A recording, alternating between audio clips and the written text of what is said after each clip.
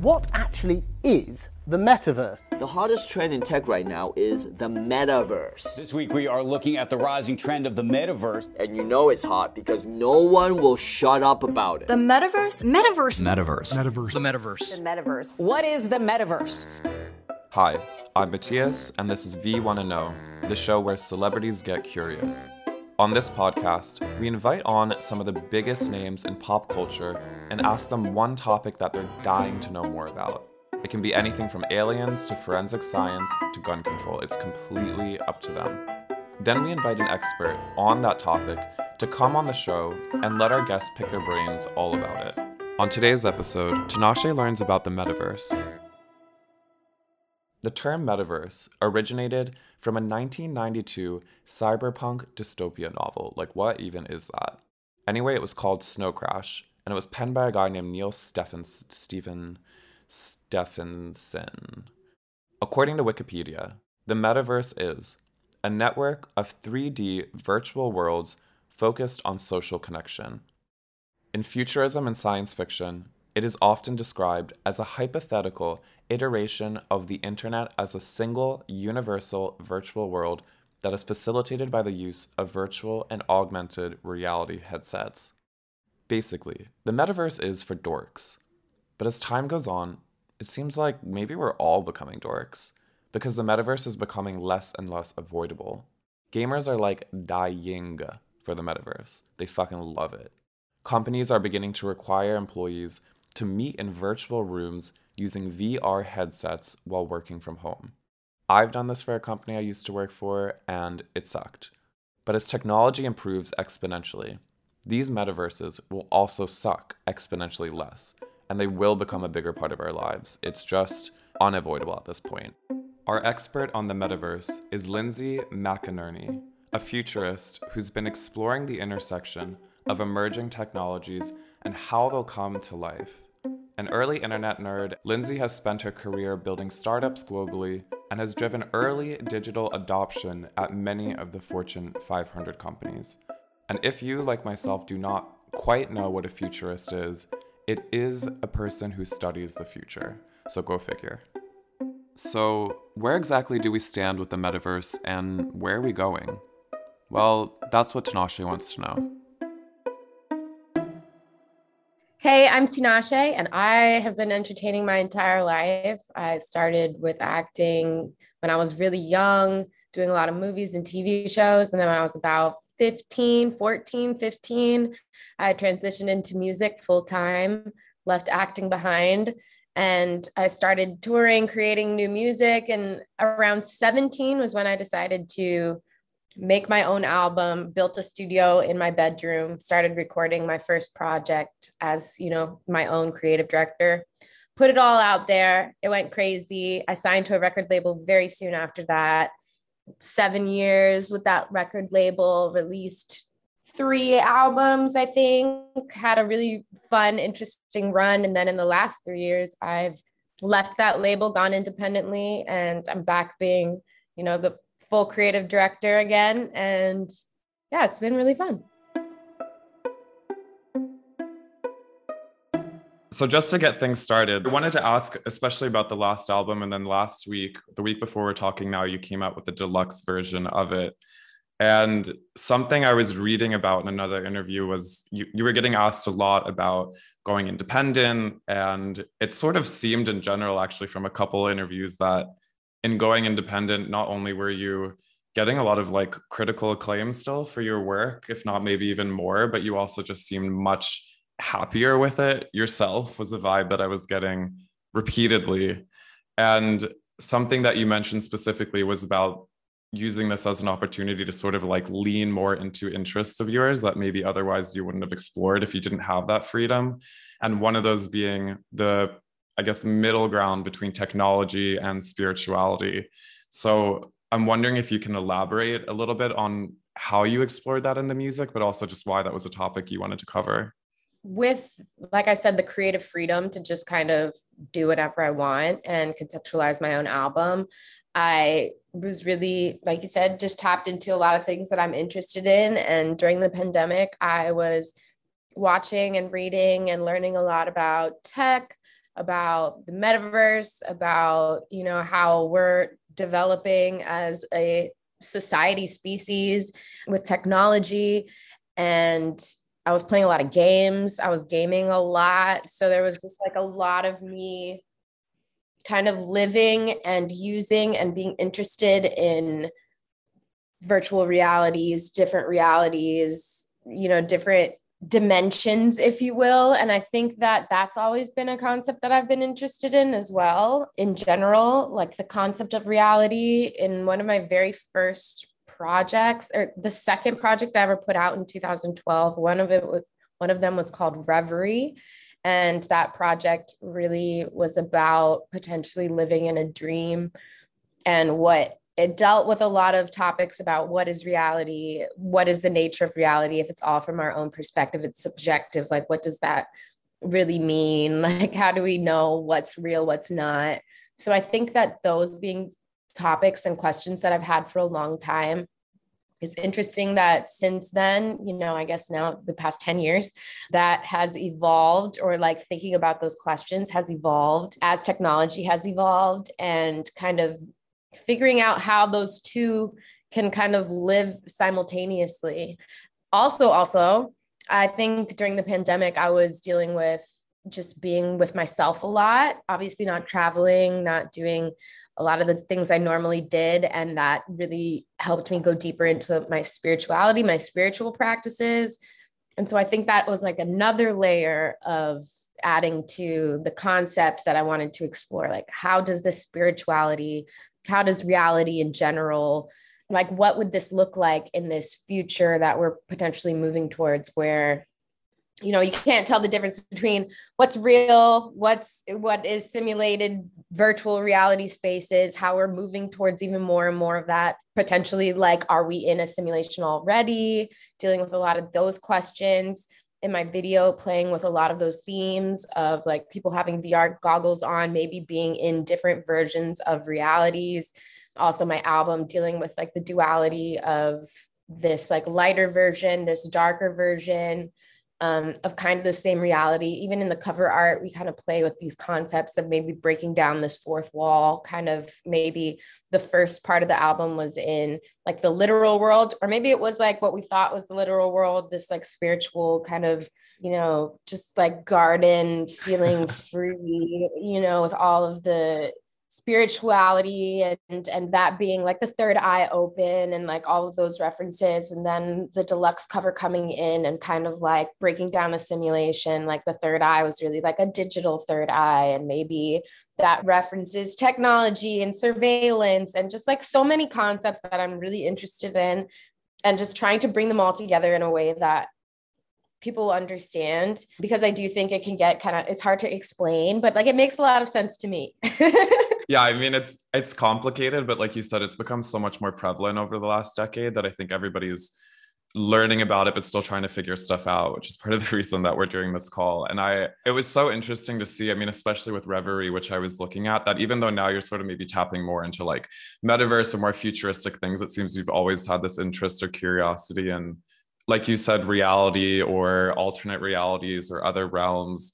I guess on maybe like more of like a personal level, why do you think you are so drawn to that, or these sort of like others or these parallels? I mean, is it more of like an escapist thing? Is it a curiosity thing? Is it like, you know, that's where the world's going, so you want to try to get a grasp on it now? Like, why do you think that is? I think all of those reasons. I think for me, I'm generally a really curious and deep person.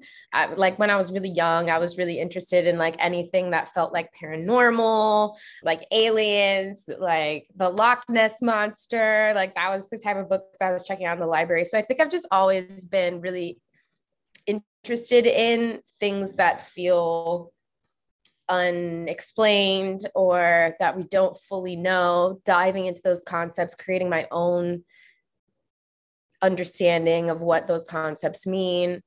Being an Aquarius, I think those are all reasons. Also just, you know, I think, like you said, just wanting to be involved in the conversation as it becomes more and more and more prevalent in our everyday lives. And there's so many like brands and big companies and all sorts of things that are getting interested in this space and just wanting to be a part of the conversation artistically, creatively, as a woman. There's a lot of reasons. When I was looking at your old albums, remembered that you have one called Aquarius, and was like, that's actually the reason.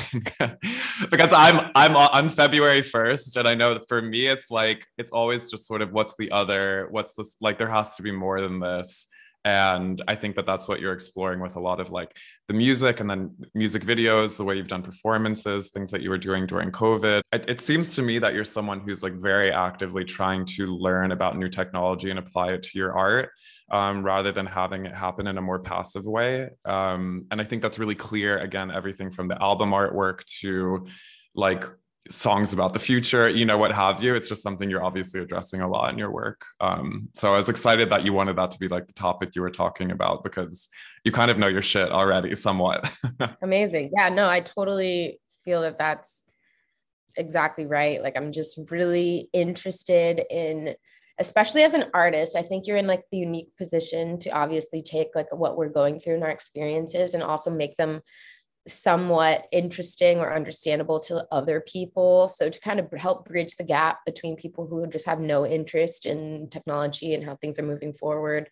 The fact that like the world is changing and going ahead in that direction, you don't want to just be a passenger on the ship. Like you want to be able to have input, be involved in conversations, things like that. Is there, and maybe this will be something we can talk more about with Lindsay when she comes on, but is there anything about the metaverse or like anything that we're discussing now that scares you also? I mean, it's such a huge subject that there's so many like pros and cons to it, it seems. Honestly, no, not really, because I just try to be optimistic in general. I think that there are a lot of arguments and things that can seem scary or daunting if you think about it too much. But, I think that's the world, that's the era that we live in. Everything is changing so fast. Even the music industry itself, like from the time I got involved in it to now, like is a completely different world. And so I think it's more exciting. And of course, there's aspects of it that can be scary, people using technology for evil and this, that, the third, but that such is life. Such is life. And to be able to combat against it, we all have to have an understanding of what's even going on. So yeah, I think that very, very true words. So we can bring Lindsay in now. Hi, Lindsay. Hey, how are you? Really good. Nice to be connecting with everyone. Absolutely. Thank you so much for doing this. So like I said, if you want to just start by introducing yourself and sort of what your background is in this space, and then we'll just jump into asking you a couple questions.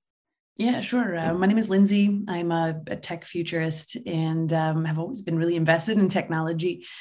A couple of years ago, I wrote a thesis on crypto, NFTs, in the metaverse for a large brewer, where I was global head of technology and innovation. I've always really obsessed about virtual worlds and where things could go in the future, and just really, really enjoy talking about it, especially philosophically. So I'm really excited to connect with you. Okay, perfect. Thank you for that. So yeah, Tinashe, if you want to just start. Okay, it's really easy to just start with the basics. What is the metaverse? It's a great question. It's important to have this one up front because actually, the metaverse is not even in the dictionary yet. And so, it's really difficult to talk about something when we don't know what we can point at. The metaverse, you're also going to get a different answer from every person you ask. For me, the metaverse is all about the convergence of the digital and the physical. So for me, it's not a fully immersive world where we're wearing VR headsets. In fact, I think that would be very dystopian and weird.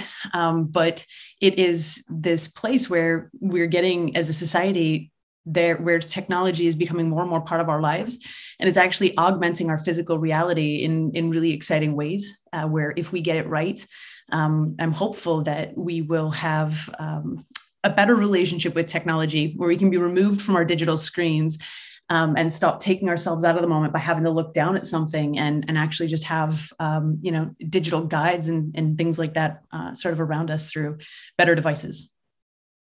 What would that device kind of look like in your? So it's bizarre to me to think, but there are already contact lenses that are fully enabled and actually helping you do different things. So imagine going for a run. Which city do you live in, by the way? LA. All right. So you're going in for a gorgeous run in LA because why not? You always have sun. And you've got a set of contacts in. You could have your heart rate, the elevation, how fast you're running, everything that you would normally have perhaps within an application on your phone.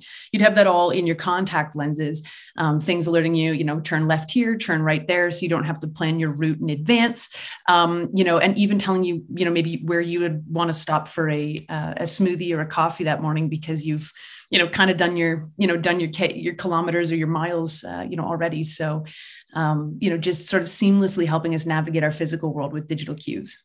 That seems pretty cool. Did you say that's something that already exists, those contacts? Yeah, it's insane. So, there were already a couple of contact lens and wearable companies where it blows my mind that the technology is in something as small as a contact lens. And of course, we all remember Google Glass. Google Glass was very cool, just way too early. But everybody, people like me who wear glasses, there's already some great glassware.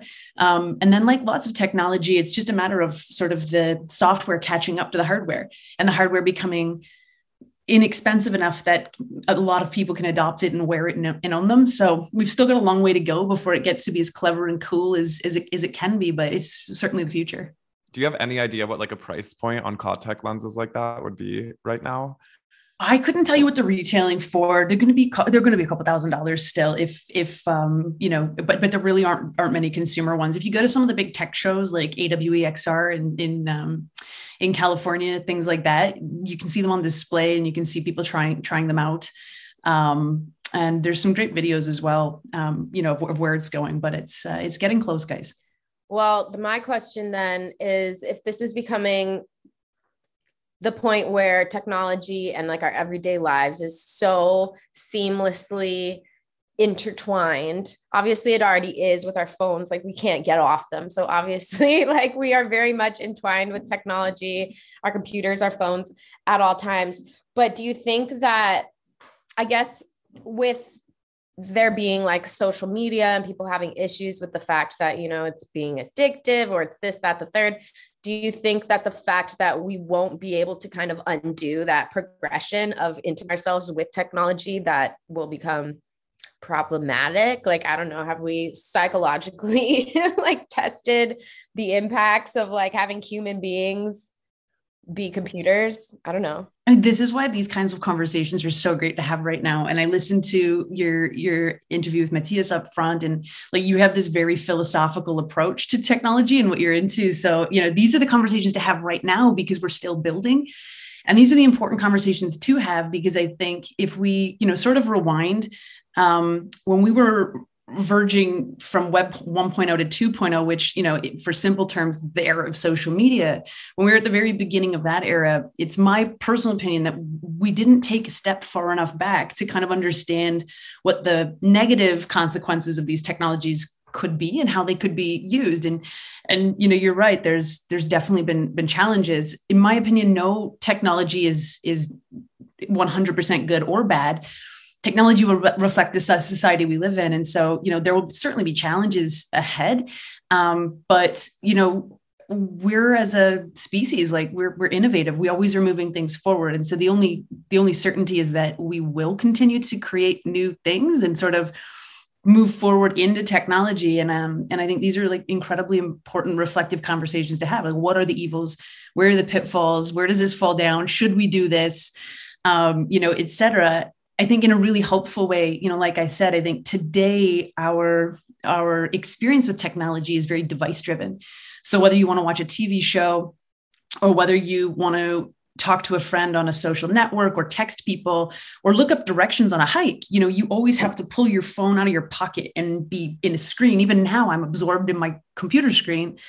And, if we start to be able to push technology to be more seamless and more integrated, and more helpful, then it's possible that we could actually sit at a dinner conversation and not touch our phones, which would be remarkable. Like imagine going to a restaurant and looking around the room and not seeing telephones anymore. That could be a really interesting, way for us to actually connect deeper with one another again. I'm all for that. I think it's exciting. I think technology is like, it's opened so many doors for so many people. It's made life so much more convenient in a lot of ways in terms of like being able to find out any information at any time. There's so many helpful apps and tools and things. So if you think about the future moving in a direction that like is really amazing and convenient and awesome, and like all this technology is just really serving us, I think that's really, really, really positive and exciting and something that we can focus on. I think obviously a lot of times people focus on how it can be exploited and how it can go bad, which I think are valid arguments, of course, especially when it comes to like creating monopolies over these technologies. Like, do you ever worry about that from, someone who's obviously working with people on the inside? Do you ever worry about like the average person not being able to, or like censorship potentially, or different things just being manipulated to the point where the regular person who can't create the technology or have the same kind of access as like the programmers, the guys up at the top, like, are they just going to control? Is it going to become like they control the world and we aren't able to even share or participate in the real information because of this information gap, I suppose? Yeah, I feel like in so many ways that we're already there, right? Like, we've had the political climate is just so hot right now. We're so divided globally, as a nation. Every nation's got its challenges with things like that. And, it's sort of my opinion that, if you look at what's popped up over the past 10 years, it's all platforms where you have individual people making decisions about how information travels on their platform, what is okay, what is not, how advertisements are going to get delivered and to whom, and that kind of thing. And so I feel like we've kind of hit that. We've kind of hit that era. And what I like a lot about where things are going with the metaverse, with Web3, is that a lot of the ethos and values that people are leaning into again are a lot more decentralized.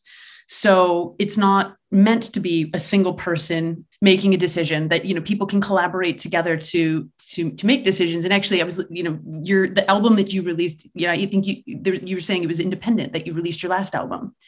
Right. And so thinking about, that and how you as an individual were able to say, like, I don't need a platform. I am my platform, and I'm going to work with my community to have my own messaging and use technology, which of course you use because you're an Aquarius and you're into innovation because that's your thing. That you were able to kind of dig into that and create your own, your own space. I think that's very much the ethos and value of Web3, to allow people to connect directly with people, like them, and not centralize gates of power to, a single person. Right. That makes a lot of sense. Yeah, I think it's exciting. What do you think? Yeah, look, you were talking a little bit about the blending of of reality and like, are we living in a simulation? And I'm curious, what do you think? Are we in a simulation? Are we even on this call? Like, it's amazing that do you have any films or things that you've kind of gotten into in that space?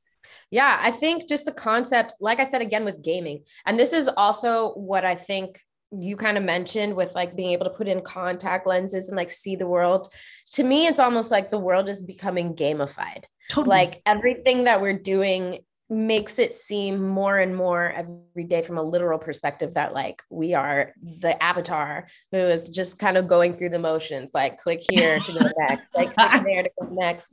And the gamification of the world, I think, is that it's really interesting to me because I'm a big fan of games. I love gaming, and just the thought of how amazing technology has gotten with games in the past, however many years, how similar to reality some of these scenes can look, how much you can really become integrated in it. I think it just begs the question that maybe all the stuff that we're looking at right now is a simulation.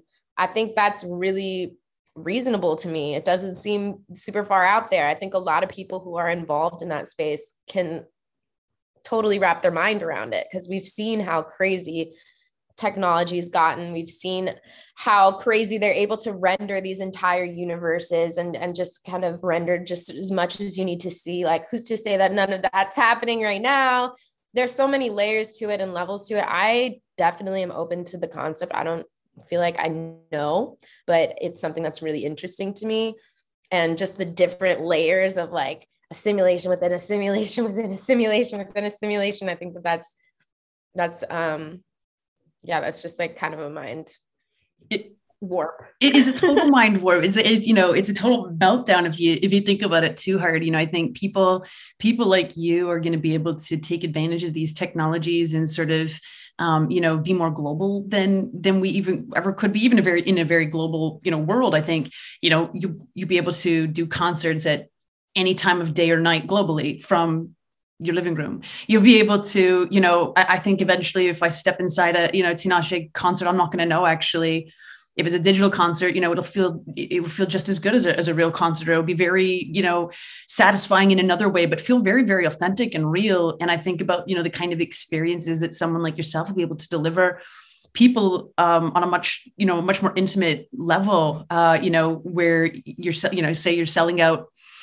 arenas and people are dying to see you back in, a tiny venue, you can recreate that experience and that'll be the reality that I get to watch you in, which will be, really, really interesting and quite fun. Yeah, I love that. I was definitely really interested in that with the pandemic, obviously not being able to do live shows. I did a few different versions of virtual performances. And it was just kind of really interesting to figure out how each one felt, like just a regular kind of Zoom performance where people were able to comment, but, it feels there's some level of like flatness there. I did one where I was an avatar. So it was a fully digitized, like gamified world. And the spectators could also become avatars and watch it. So that was kind of cool, but that also you needed some type of like 3D goggles to like really kind of get involved in that world. And I was there as an avatar, but it wasn't like literally me. That was great. And then I also did one where the whole entire world was like simulated, but I was real, like I was a green screen kind of. It was melding the two, like me literally performing and then the world being simulated. So I think it's just really interesting how hopefully that can get better and better, because it did feel very flat. Like it doesn't feel real yet. Were any of them better than another? For some reasons, I think I enjoyed the one where I could be myself, but I was in the fake world the best. However, I wasn't able to have the audience interaction. Like I couldn't read the comments. And I think that is, as a performer, that's like the missing piece, not feeling the energy of the audience, not feeling the energy of the people in the room. And like, how are we going to solve that problem? I think that's going to come so soon. Like it's going to be amazing, but it's really interesting how we basically have these questions of like, okay, how do we take this Zoom meeting vibe and how do we make it feel real? How do we make these conversations feel as authentic as they do when you're in the room with someone? Like there's still this disconnect with technology. And I think that's going to be really interesting to see over the next 5-10 years. Yeah, I agree.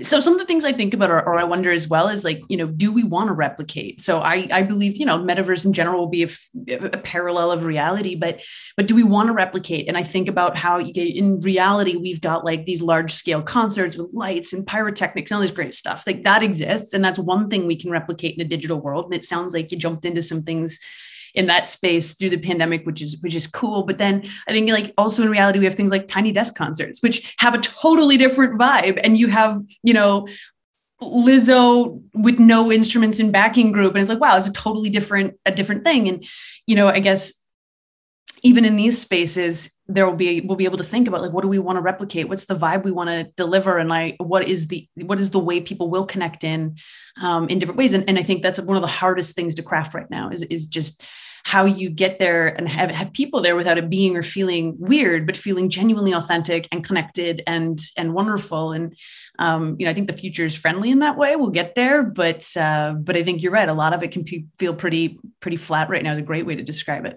Do you think when you think of the metaverse in the future that it feels more like animated, gamified, like, or literal, like, are you thinking we're going to be there will be some type of seamlessness between the real reality and this metaverse reality? Or do you think that it'll be very obvious where that's, or maybe it'll be different depending on like how it's used, how it's integrated?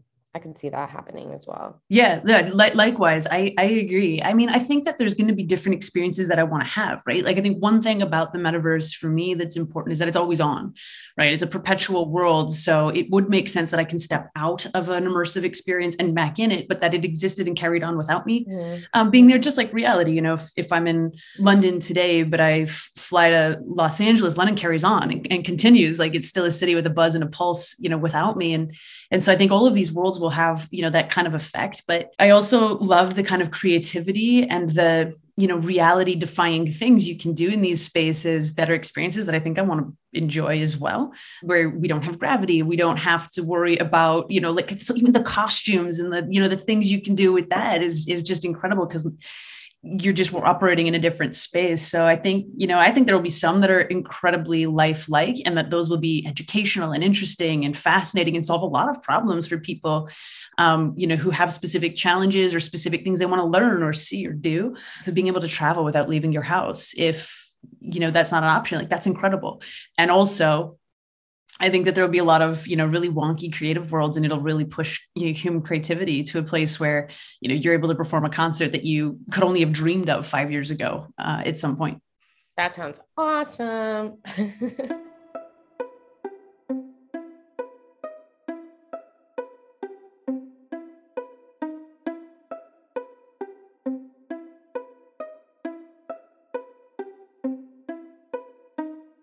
I have a question about in terms of like where things might be going. Do you feel like you've seen any representations in media, whether it's movies, music video, like anything like that, where in your head you're like, I think that's pretty close to what the metaverse is going to look like for us in 5-10 years? It's a great question. So I think one of the most common questions I'm asked is metaverse not an answer to a very dystopian world in science fiction? And the truth is, it is, right? Like, anytime we've sort of seen these glimpses of worlds where people go in and connect, and there's an economy and there's jobs and there's, you know, it's really fully immersive and that kind of thing.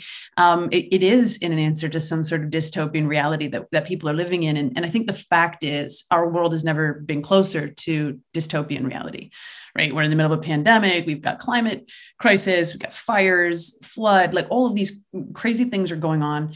And I think that one of the closest ones is Ready Player One. I don't know if you've read the book, but you know, the idea of the, you know, the economy, the shopping, how it sort of ties into the real world, right? Where you've got a character who goes into a shopping mall, buys some things in there. Today we scroll on a news, you know, or we scroll on a website and go, okay, like, let's add this stuff to a cart.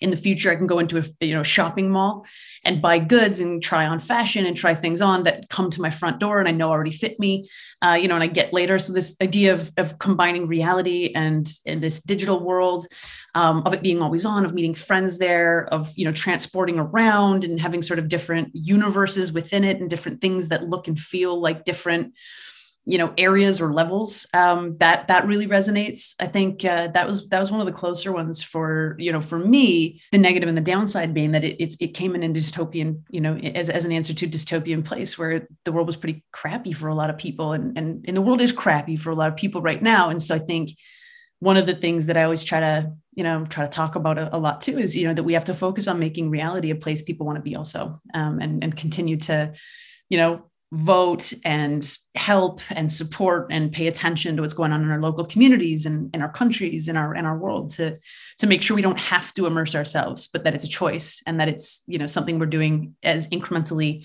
exciting and not, you know, the only answer we have to existing, if that makes sense. Yeah, for sure. Speaking of like voting and stuff like that, do you think that there needs to be like some type of Web3 government, or do you think that there needs to be any type of overarching laws or rules in place? Do you think this is just like a lawless new place? Will that stay that way? Is that sustainable? Do we need like, you know, like a human rights group created in the Web3 space to make sure that people don't get abused? Like, do you think there just needs to be any checks and balances there? Or kind of the fact that there aren't is part of the appeal to me. But at the same time, is that something, in your opinion, that makes sense? It's a total Wild West right now. You're 100% correct. You know, it feels very, you know, very ungoverned and, you know, very, very lawless in a lot of ways.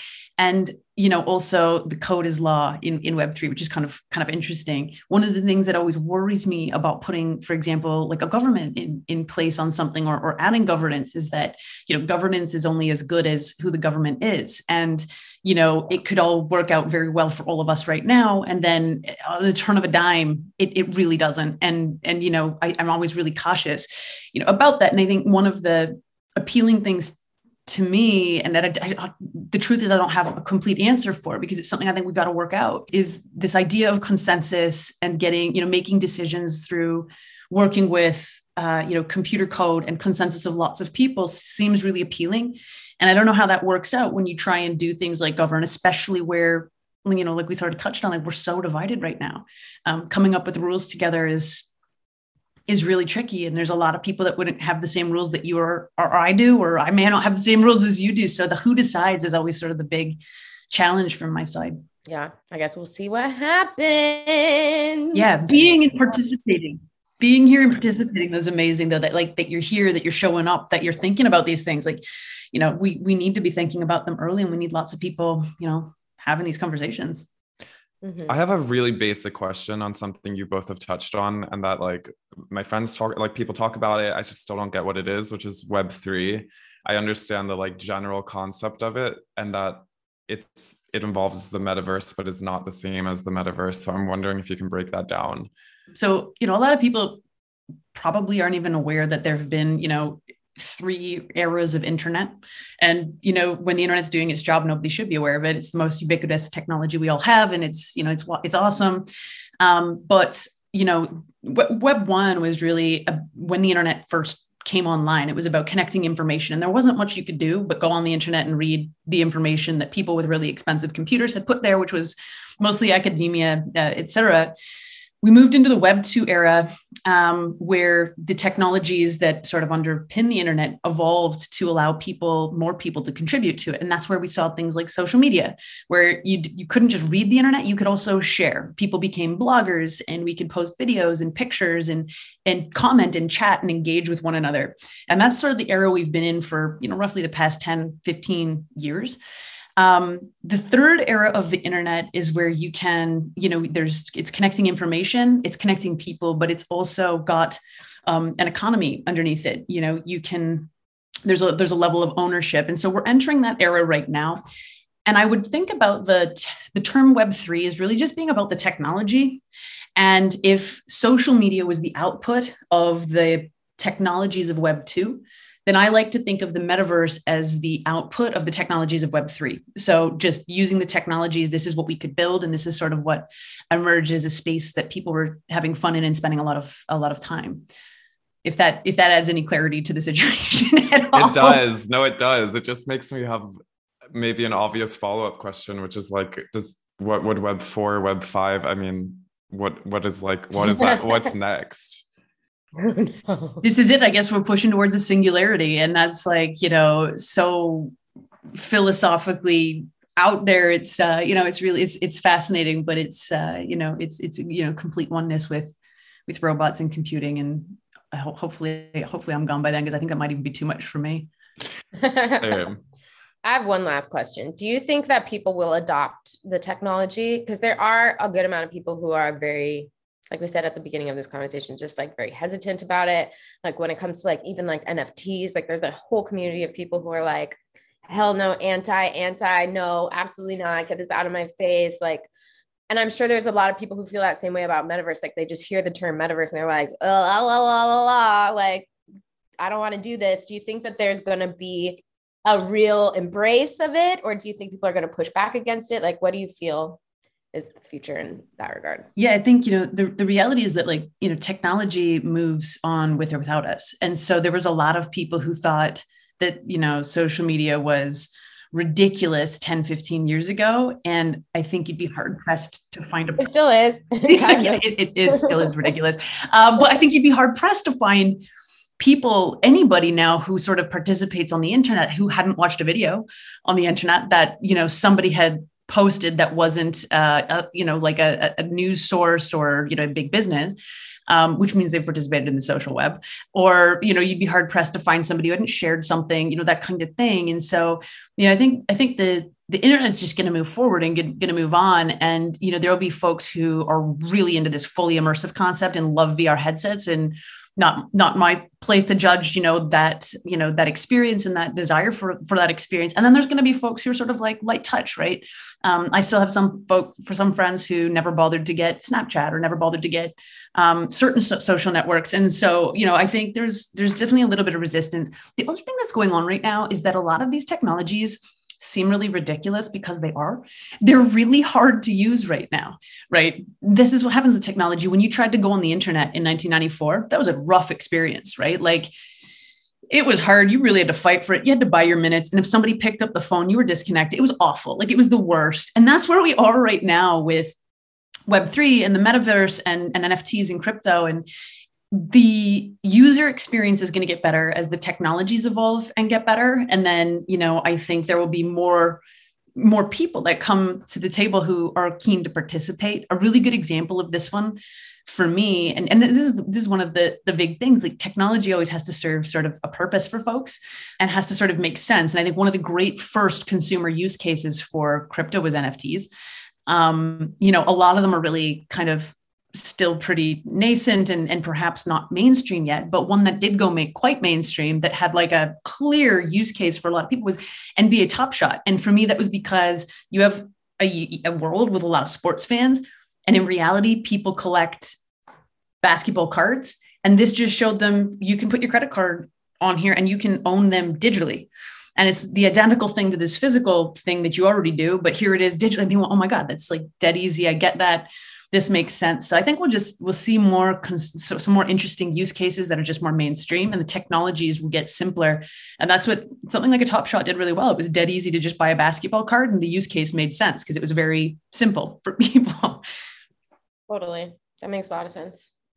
I'm gonna book both of you in like 5 years for a follow-up to this conversation. We'll see what happened in the meantime. It's like 2 years. In 2 years. Yeah, please. Yeah. Shorter time than that. Tinashe, I did want to ask you, if you like, I'm blown away that you did some stuff in virtual worlds through the pandemic, and that you like really seem to have gone down the rabbit hole, particularly philosophically, which is fun. Have you bought or sold, or have you bought any NFTs? Do you own any NFTs? Yeah. So I've bought a couple, and I've been really interested in the world. And that's why it was intriguing for me to see how people were reacting to it, because I was talking about it on Twitter a little bit, and there was a good amount of backlash. Really? And a good amount of people that were like, what's the point of this? There's no point of this. Mm-hmm. Like a lot of those conversations coming up. And I think, being somebody who is so directly connected to my fans and to the public, I was just really interested in the fact that there was this like really aggressive like stance towards it, which made me wonder, like, okay, we should just be talking about these. We should be having these conversations. The more we have these conversations, the more everyone will get on the same page. I think there's a lot of misinformation, a lot of just people that don't really understand these concepts. And that's why I think conversations like today are great for people to listen to kind of feel like, okay, I know a little bit about what I'm talking about. This isn't just this whole crazy, scary thing that's just happening to me that I can't control, but I can actually be involved in it. I can actually participate. I think that that's really positive. So I really am interested in this space. I'm learning more and more about it all the time. Yeah. I love that so much. That's exactly the attitude. Mm-hmm. Great. Well, Cool. Thank both of you and everybody on this call so much for the time, Lindsay. That was very informative. Tinashe, you knew exactly what to ask. So we really appreciate it. And thank you guys again so much. Thank you. That was fun. Thank you, guys. Bye, y'all. The deluxe version of Tinashe's album 333 is out now. Keep an eye out for future tour dates, perhaps in the metaverse. You can follow Lindsay on Twitter at @TheMCINERNEY which you can also find in the episode description. Thank you guys so much for tuning into this episode. Don't forget to subscribe to stay in the know. And if you're new here, we have plenty more, like Phineas learning about gun control, Madison Beer learning about the history of psychiatry, and King Princess really leaning into her fascination with aliens. You should check that one out. The You Wanna Know is produced and edited by Ryan Killian Krause. I'm your host, Matthias. We'll see you next time.